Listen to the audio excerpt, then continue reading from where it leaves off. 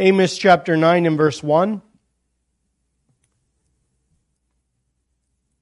Amos 9 will begin at the first verse.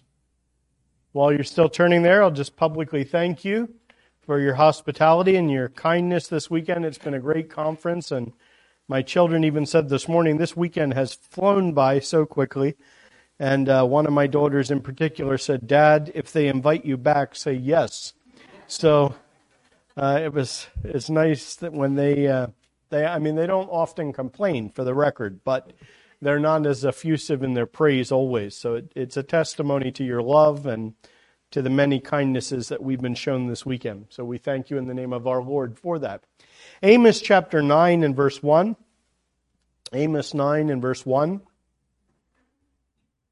I saw the Lord standing by the altar, and he said, "Strike the doorposts, that the thresholds may shake, and break them on the heads of them all.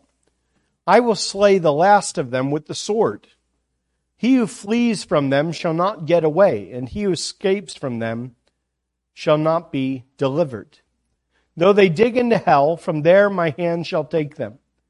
Though they climb up to heaven, from there I will bring them down. And though they hide themselves on top of Carmel, from there I will search and take them. Though they hide from my sight at the bottom of the sea, from there I will command the serpent, and it shall bite them. And though they go into captivity before their enemies, from there I will command the sword, and it shall slay them. I will set my eyes on them for harm, and not for good. The Lord God of hosts, he who touches the earth and it melts, and all who dwell there mourn. All of it shall swell like the river, and subside like the river of Egypt. He who builds his layers in the sky and has founded his strata in the earth, who calls for the waters of the sea and pours them out on the face of the earth. The Lord is his name. Are you not like the people of Ethiopia to me, O children of Israel, says the Lord? Did I not bring up Israel from the land of Egypt, the Philistines from Kaphtor, and the Syrians from Kir? Behold, the eyes of the Lord are on the sinful kingdom, and I will destroy it from the face of the earth. Yet I will not utterly destroy the house of Jacob, says the Lord. We'll read more as we go along, but this is enough for us to begin.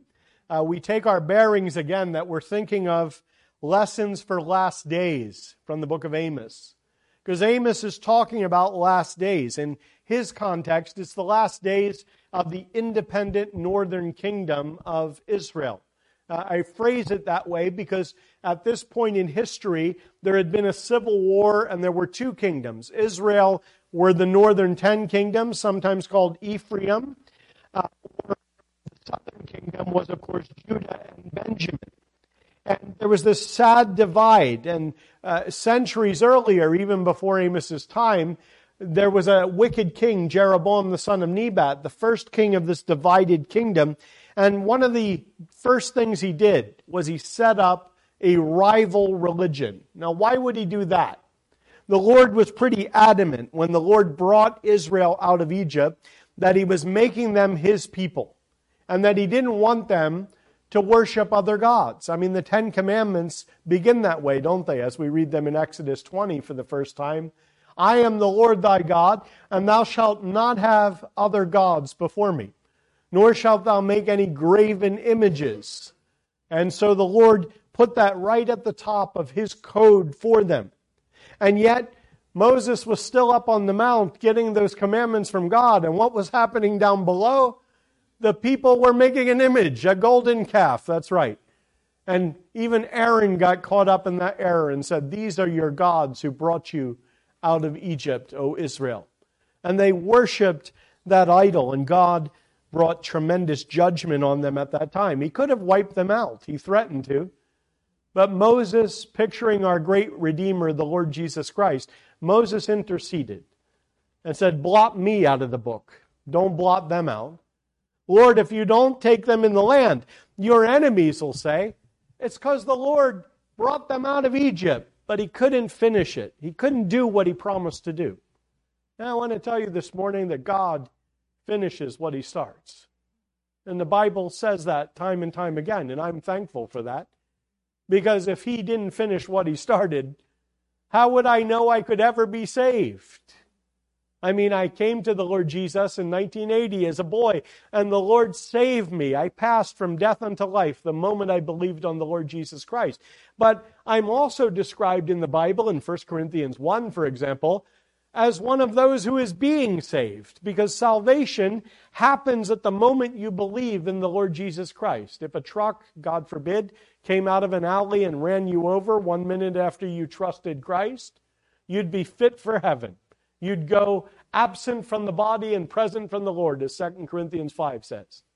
And yet, here I am 42 years later, if my math is correct, and the Lord's still working on me. I'm still being saved in the sense that that salvation that began in a moment when I was converted, when I went from being a sinner, dead in my trespasses and sins, and came to know the Lord and was born again, regenerated, given new life, made a new creature in Christ Jesus, the Lord now begins to apply that salvation in me. See, it's like getting a transplant. People that get a significant transplant, like a heart transplant, they'll sometimes say something like this: I feel like I got a whole new life. Well, that's what salvation is. The Lord gives us a brand new life source within. The Holy Spirit, a person of the Trinity, actually comes to live within us as believers, and He begins writing on our minds and hearts God's law. We start to think differently. We start to be interested in things we were never interested in before. Before, we would have never thought of being up relatively early, and I'm thankful not so early as other places, relatively early here in Branford, to come hear the Word of God. Many, many Sundays, you may have lived your life, and Sunday for you was the day to sleep in, the day to eat your favorite cereal, the day to go golfing, the day to watch football on TV or whatever. Now the chief thing is you say it's the Lord's Day. I want to go out to meet with the people of the Lord. I want to go to the house of God, not a building, but the gathering of the people, the local assembly of believers. And I want to worship and remember the Lord Jesus, and I want to hear His word. And you love that. I hope you do at least. Like a baby, Peter describes it in 1 Peter 2. You want that pure milk of the word. Now, we had a few babies in my house over the years, and I noticed about them that they were very interested in milk. In fact, they were quite earnest about it. At 3 o'clock in the morning, they wouldn't lie there and say, well, I'm feeling a bit peckish, but after all, it's not really breakfast time, is it? And Mom works hard, she's tired, she deserves to sleep through the night. No, my children thought no such thought. In their little brains and those cute little heads they had, they would just cry for all they were worth, showing that their lungs functioned quite well, for which we were grateful. And I would nudge Naomi because she's a heavier sleeper than I, and I would say, I'm not equipped for this, darling. And she would go take care of the baby. And that's how they were. They said, I got to have my milk. I'm not going to just lie here and pretend like nothing's wrong. I need that milk to be satisfied and to grow and to live. But we need the Word of God in the same way. And we need to come and feed on the Lord. And we need the fellowship of other believers. And we need the working of the gifts that the Lord has given in the church to build one another up. And we need to use our gifts to build one another up in Christ, that we may all, as Ephesians 4 pictures it, arrive at the fullness of the stature of a full-grown man. That's what the Lord has designed the church to be, in part. But, of course, that process goes on for us, and it's not going to be complete until the Lord Jesus comes. And when He comes, we shall see Him, for we shall be like Him, for we shall see Him as He is, as the Bible tells us in 1 John 3. And it's going to be a wonderful consummation. Now, we come back to Amos and we think about what God began here in Israel.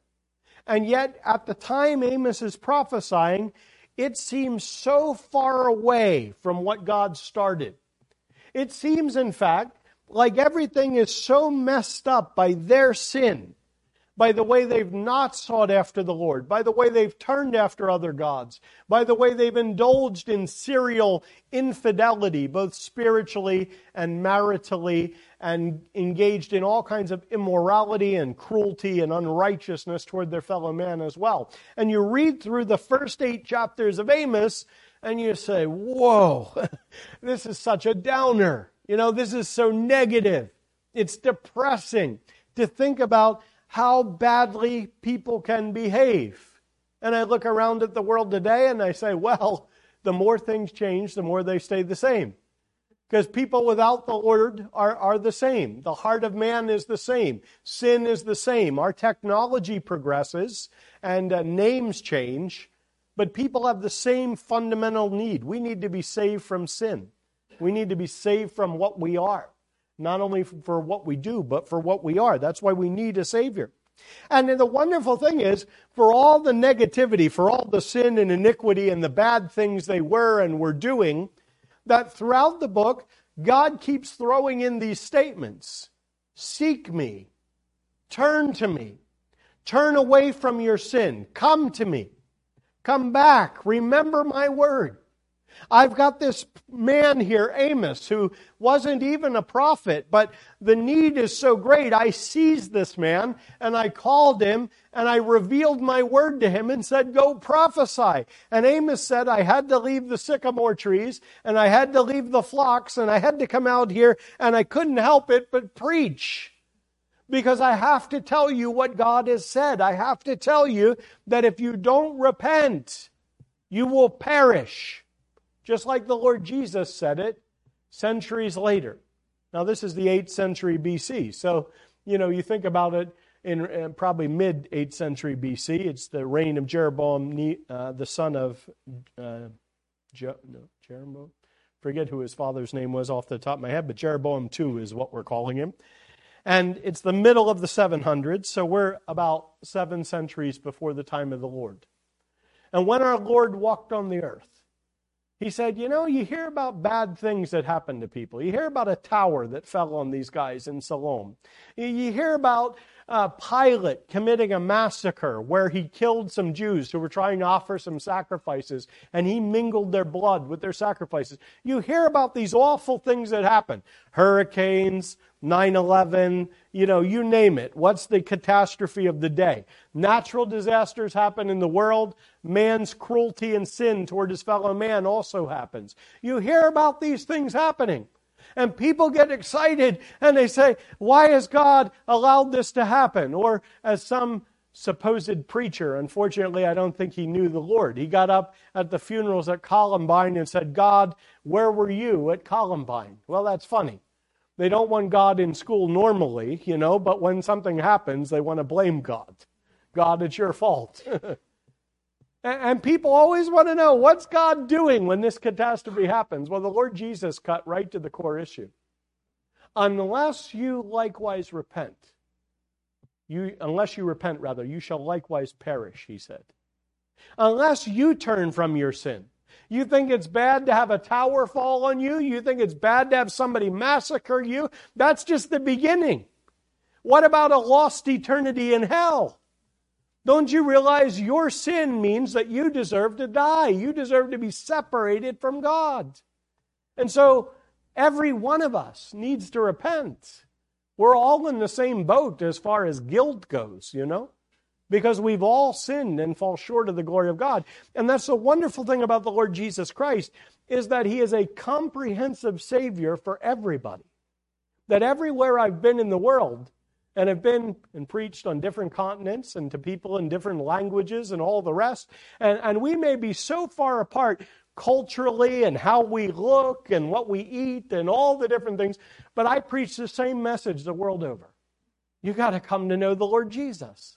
Because human need is the same in Kenya, in Singapore, in Malaysia, in South Korea, in Ireland, in Italy, in Connecticut. It's the same. We need a Savior. And they needed a Savior in Israel at this time too. And that's why God sent Amos. But when we get down to chapter 9, there's kind of a terminal mass of iniquity. In other words, God isn't going to let sin go on forever in this world, People say, why doesn't God do something about the terrorism in the world? Why doesn't God do something about cancer? Why doesn't God do something about congestive heart failure? Or all the things, most of the things that were on the prayer list this morning. Why do we have to live in a world that's so broken and so messed up? Well, the Bible says because it's a fallen world, a world where people have turned their backs on God and not done it God's way. We've broken God's word. That's what sin is. We've rebelled against God. And that's why the world is the way it is. But God tells us He's not going to leave it that way forever. And we're so used to living in a world that is pluralistic. In other words, a world where people believe all kinds of things. We're very accustomed to the fact that in our community today, this morning there are people meeting who would say Jesus is not God. Some of them would say they're Christians, believe it or not. But they would deny the deity of the Lord. Some of them, like the Muslims, would say, no, they call him Isa. He wasn't God. He was just a prophet. And he wasn't even the greatest of the prophets. And by the way, he didn't die on the cross. Large swaths of Islam would believe that and deny that, in spite of the massive amount of historical evidence of our Lord's death on the cross. And others would say, like the Jehovah's Witness, well, he is a God. And the Mormons would say, well, he is a God, but he once was like us. He's a created being, and he's the brother of Satan. And all kinds of things are said. And the Hindus would say, well, we've got 2 million gods. What's another one? We'll take Jesus as well. I mean, we're used to living in a world where people believe all these kinds of things. The day's coming when that's not going to be so anymore.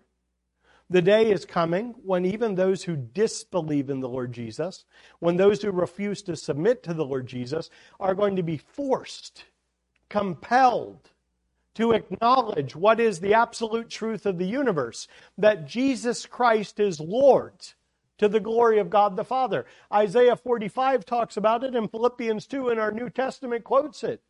That every knee is going to bow of things in heaven. Are we surprised at that? Well, you say, of course. Angels, archangels, seraphim, cherubim, living creatures, all these wonderful beings in heaven. Of course they'll bow to the Lord Jesus. And glorified saints, the believers that have gone on before us, the believers of the Old Testament era, and the believers of our own church age that already have gone on before and they're with the Lord. Of course they'll bow the knee, because on earth they were accustomed to calling Jesus Lord.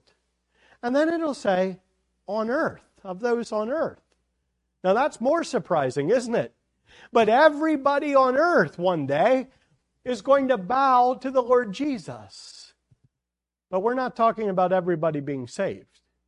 We're talking about everybody being forced to confess, forced to agree to the fact that Jesus Christ is God and that He's the sovereign ruler over all. Because the third group in Philippians 2 is it says things under the earth. People, in their way of speaking, that we describe as in hell. People that eventually, according to Revelation 20, are going to be cast into the lake of fire. People that here refuse to honor the Lord Jesus, deny the Lord Jesus, don't want the Lord Jesus, or maybe are merely apathetic toward the Lord Jesus. They're just not interested in Him. And they're going to have to bow in that day and say, well, yes, the truth was there all along, and God was shouting at us through creation and shouting in our own conscience. And yes, the Word of God and different Christians that came across my path and missionaries that went to other countries. And as it went out on the internet and the TV and the radio and everywhere else, yes, it's true. Jesus is Lord. But they're not going to love the Lord Jesus. And they're not going to willingly submit to the Lord Jesus. And they're not going to want to be where the Lord Jesus is for eternity. And so the Bible ends saying, let him that is unwashed be unwashed still. Let him that is unholy be unholy still. What they've decided to be in life is confirmed for eternity. It's a solemn thing, isn't it? And when we open Amos 9 and we read verse 1 here, he says, I saw the Lord standing by the altar, and he said, strike the doorposts, that the thresholds may shake. Now, where is the Lord standing? Well, we presume it's by the altar in Bethel. It's by the center of the false religion that Jeroboam the son of Nebat, Jeroboam 1, centuries before it started. Because when he divided the kingdom, he figured out we need another religion. Because if people are going to go down and worship the God of Israel, if they're going to go to Jerusalem the way the Bible says, then pretty soon they're going to go down there and they're going to say, can't we all just get along? I mean, we're kind of cousins, aren't we? You guys are southern tribes and we're northern tribes, and maybe our accent's a little different. You talk about, hey y'all, and we talk about the ka and the ya, the havid and whatever, and we have better pizza. But really, we're really one nation. We ought to get back together. And Jeroboam said, oh, no, we can't have that. So what we're going to do is we're going to start our own religion. It's going to be a counterfeit. So when they have the Feast of Tabernacles in the fall, it's coming up, or maybe it already is. It's right around this time of year. The Feast of Sukkot, the booths, the Jews call it. When they have it, we're going to have it a month later. They've got their Aaronic priesthood. We're going to make our own priests. They have their altar. We're going to have our altar. They have sacrifices. We're going to have sacrifices. And we're going to worship this golden calf. See, we're getting back to ancient religion. We're going all the way back. Unfortunately, again, it wasn't back far enough. They went back to the wilderness, to Mount Sinai, where their forefathers sinned in turning from the true and living God and worshiping this false idol. They said, we're going to do that too. And now the Lord shows up in Amos's vision, and he says, knock it all down. Now, in Isaiah 6, a contemporary prophet to this prophet Amos, Isaiah gets his call from the Lord, except he's in the true temple.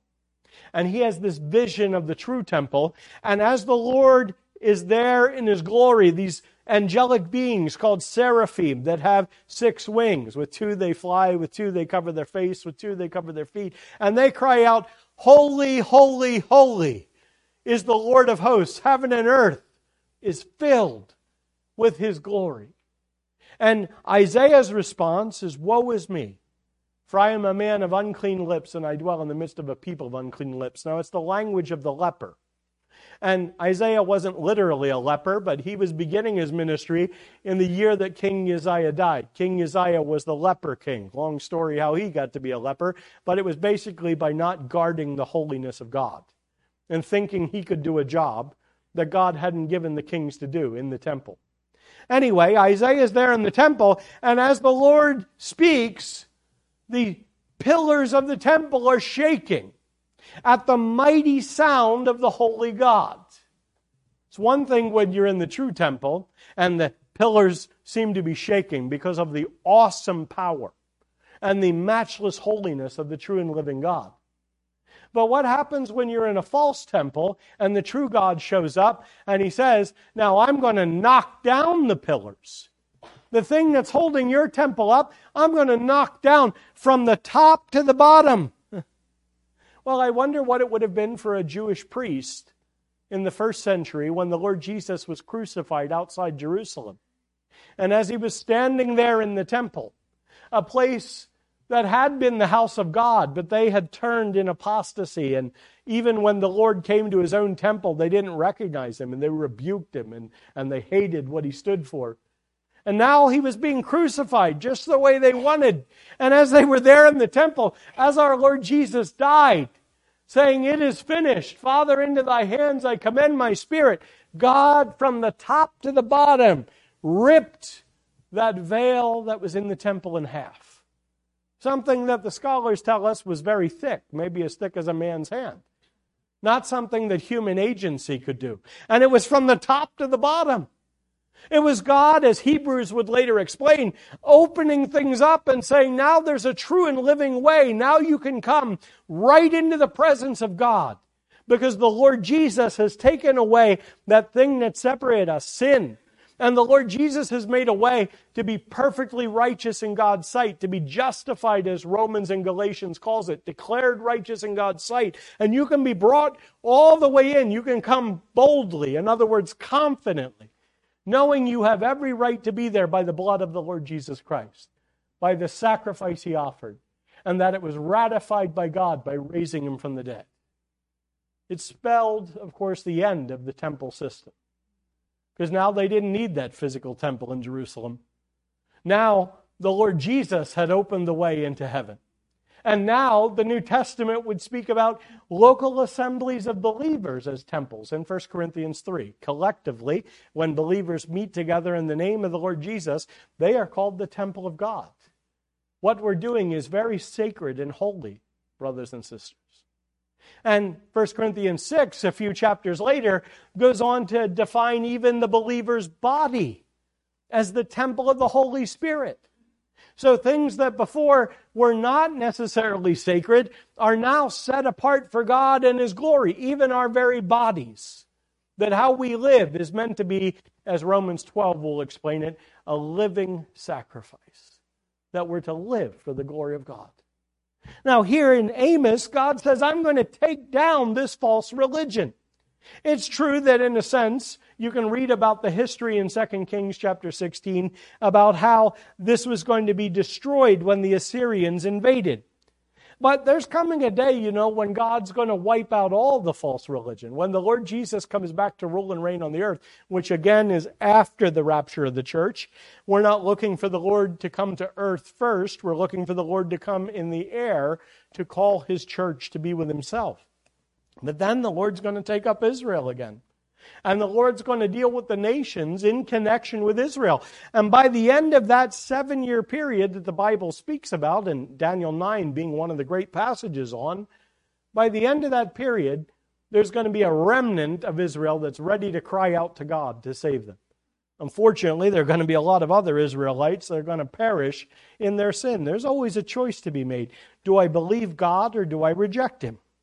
Now, here the Lord talks about this judgment coming, and He says, I will slay the last of them with the sword, verse 1. He who flees from them shall not get away, and he who escapes from them shall not be delivered. So here comes the enemy with their swords. Think of the Capital One commercials, with all the barbarians coming down the road, waving their swords and their axes and whatnot. Here come the Assyrians. Now, they're really nasty guys. They're the Nazis of the ancient world, okay? They don't just kill you. They do it slow and cruelly, okay? They're very, very bad dudes.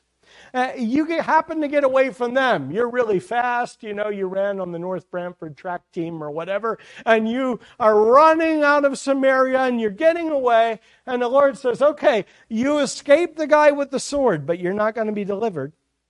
Though they dig into hell, Sheol is the word here. So we think of hell as the place of unbelievers who die, who are separated from the Lord.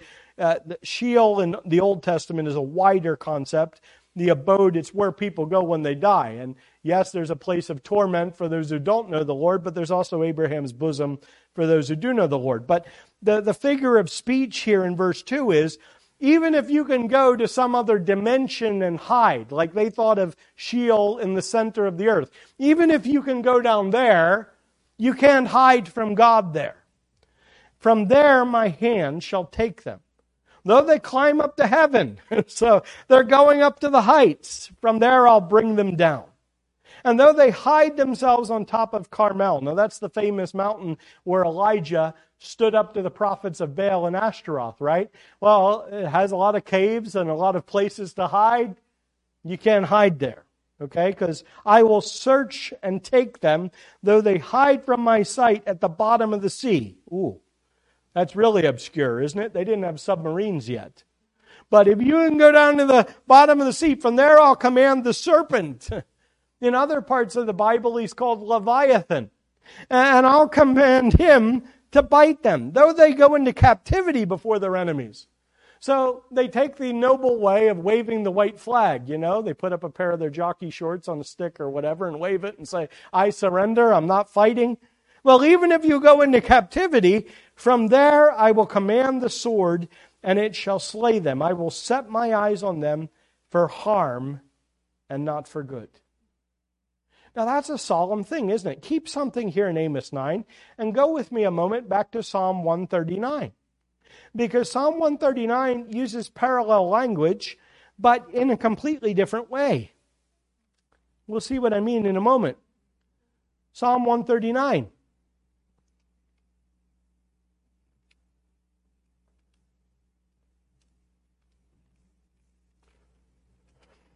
The 139th Psalm, And this is a great psalm of the three omnis. It's going to speak about the Lord's omniscience, that He knows everything. It's going to speak about His omnipresence, that He is present everywhere in His universe.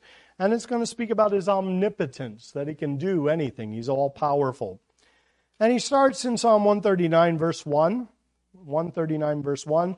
O Lord, You have searched and known me. You know my sitting down and my rising up. You understand my thought afar off. You comprehend my path and my lying down, and are acquainted with all my ways. For there's not a word on my tongue, but behold, O Lord, You know it altogether. You've hedged me behind and before, and laid Your hand upon me. Now that's a beautiful picture. David's a believer. And he's talking about the Lord's omniscience. He knows everything. Lord, personally, You know everything all about me. You're in front of me before I get to tomorrow. The Lord's already there. You're behind me. You know my past. Even if we think geographically, there's no area where God isn't surrounding His own, isn't protecting us. We use the expression, I got your back. Or soldiers speak about watch my six, take care of where I can't see. Well, God's behind you, taking care of you, or He's in front of you. And the image in verse 5, you've laid Your hand upon me. So if He's in front of you and behind you, and He's put His hand on you, that's tremendous security. It kind of reminds us of the Good Shepherd talking in John chapter 10 about no man being able to pluck us out of the Father's hand, and no one being able to pluck us out of the Son's hand either. But that's another sermon. We press on. He says, such knowledge, verse 6, is too wonderful for me. It is high. I cannot attain it. Now, look at verse 7. Where can I go from Your Spirit? Or where can I flee from Your presence? He's going to talk about God's omnipresence. If I ascend into heaven, You are there. If I make my bed in hell, same word, Sheol. If I make my bed in the abode of the dead, Sheol, behold, You are there. If I take the wings of the morning and dwell in the uttermost parts of the sea, even there Your hand shall lead me, and Your right hand shall hold me. He goes on to describe that. But look at this. David is saying, I can't go any place where the Lord isn't. And that's tremendous. Because even if I fall into some kind of sin, the Lord will pursue me and He'll bring me back. If I'm a straying sheep, He's the good shepherd that leads the 99 and goes and gets that one wandering sheep and brings me back on His shoulders.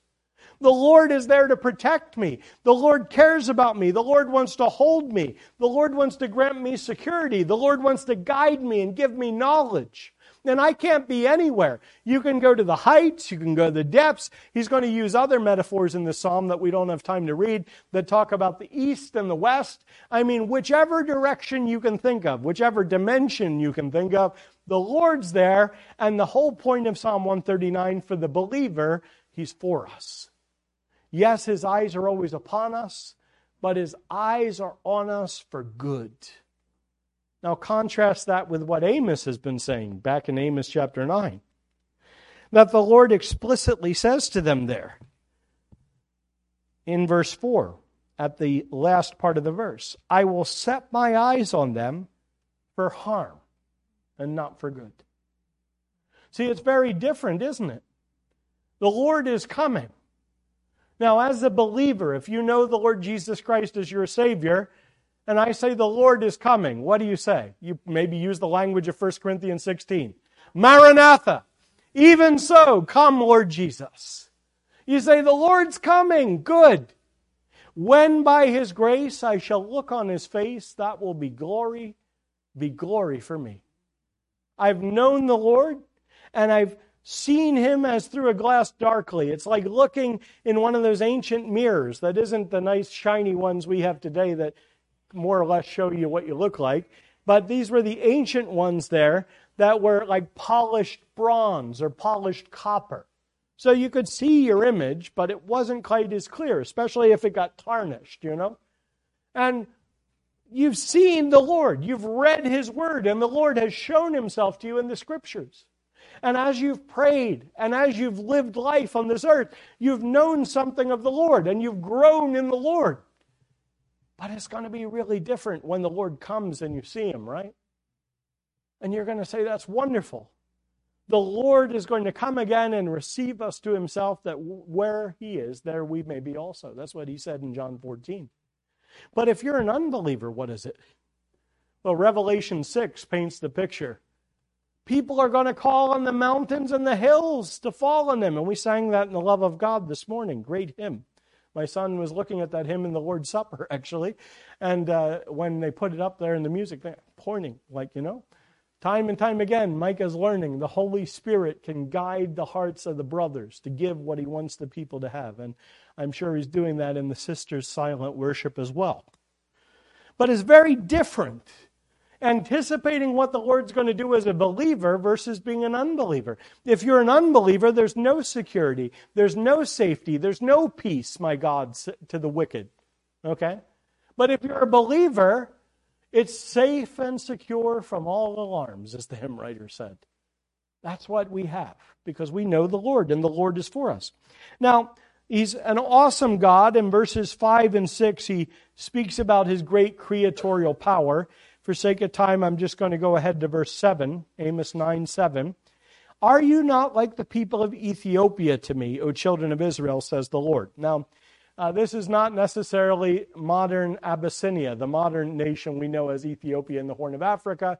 It's a bit of a larger territory, may include that, but it also goes up into what in the Bible times was called Nubia, which we call today South Sudan and Sudan.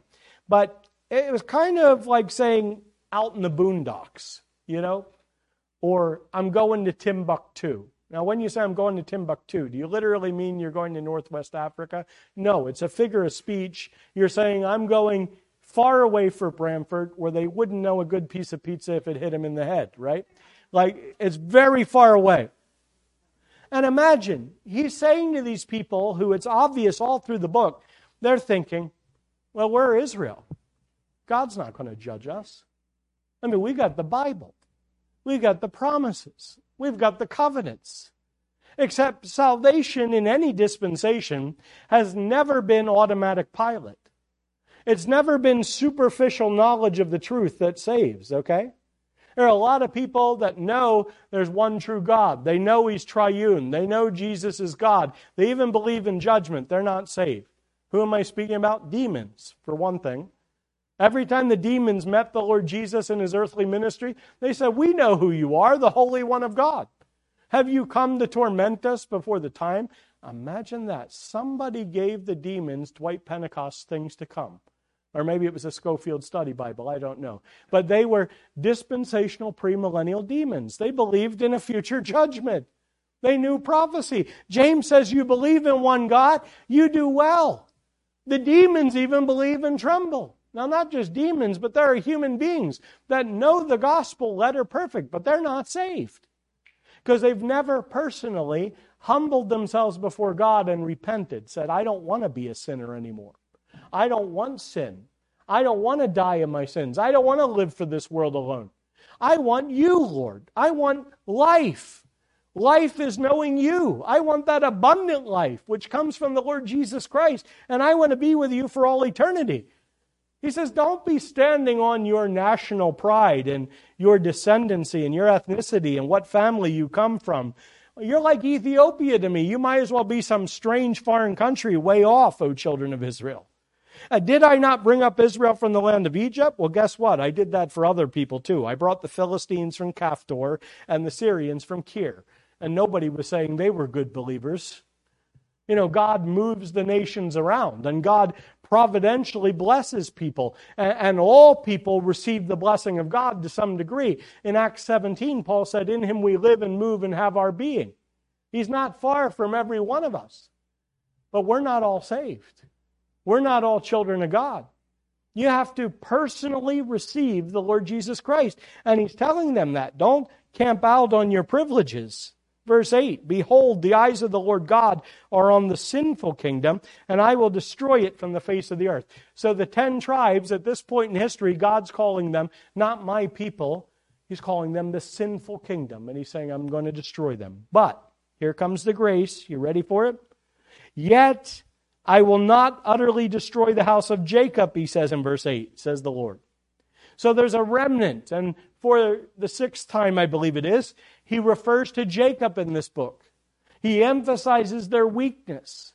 Yes, I know how wayward you've been. Yes, I know, prone to wander, Lord, I feel it, prone to leave the God I love.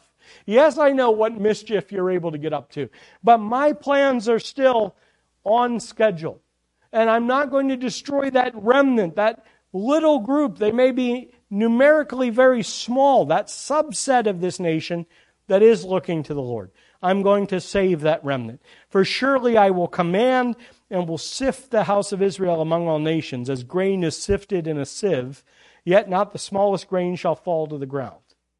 Now, God makes distinction. We know it from our Lord telling in the parables, don't we? For instance, the parable of the wheat and the tares in Matthew 13. God is going to distinguish between the wicked and the righteous. And what differentiates someone who's wicked from someone who's righteous is, what do they do with the Lord Jesus Christ?